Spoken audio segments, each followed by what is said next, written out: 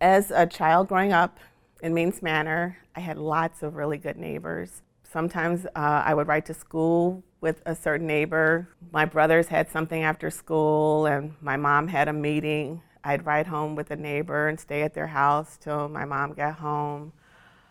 We even had a neighbor that my mom actually gave a key for our house in case someone got locked out.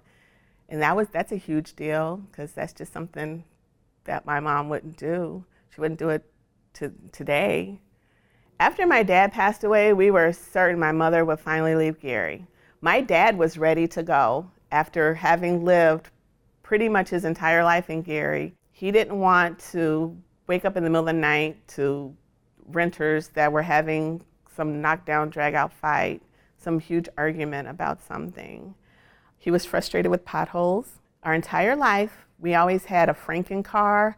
My dad fixed it, kept it going. He said we were more important than a car. One time I asked my dad, why didn't we have a Cadillac? He said he had 5. When we finally were all gone and my parents' money belonged to them, they bought themselves a brand new car. And my dad was so frustrated that he couldn't drive through Gary without hitting a gigantic pothole. That was a real issue for someone at that point in his life. It was an issue for him that there was nothing for them to do. There was nowhere for them to go. There's no movie theater, there's no bowling alley, there's not a decent grocery store. My mom shopped at the Jewel in Munster for 25 years. My father fell ill, passed away, and my mother just kind of dug her heels in because that home gives her comfort. My dad bought that house when he married her. They raised their children there, their grandchildren.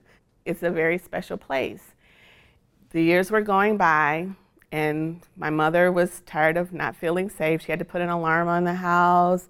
It got to the point where we were concerned about her, and we thought, okay, finally, she's had enough. People are leaving the neighborhood, but my mom will never leave the house because it's the house that love bought.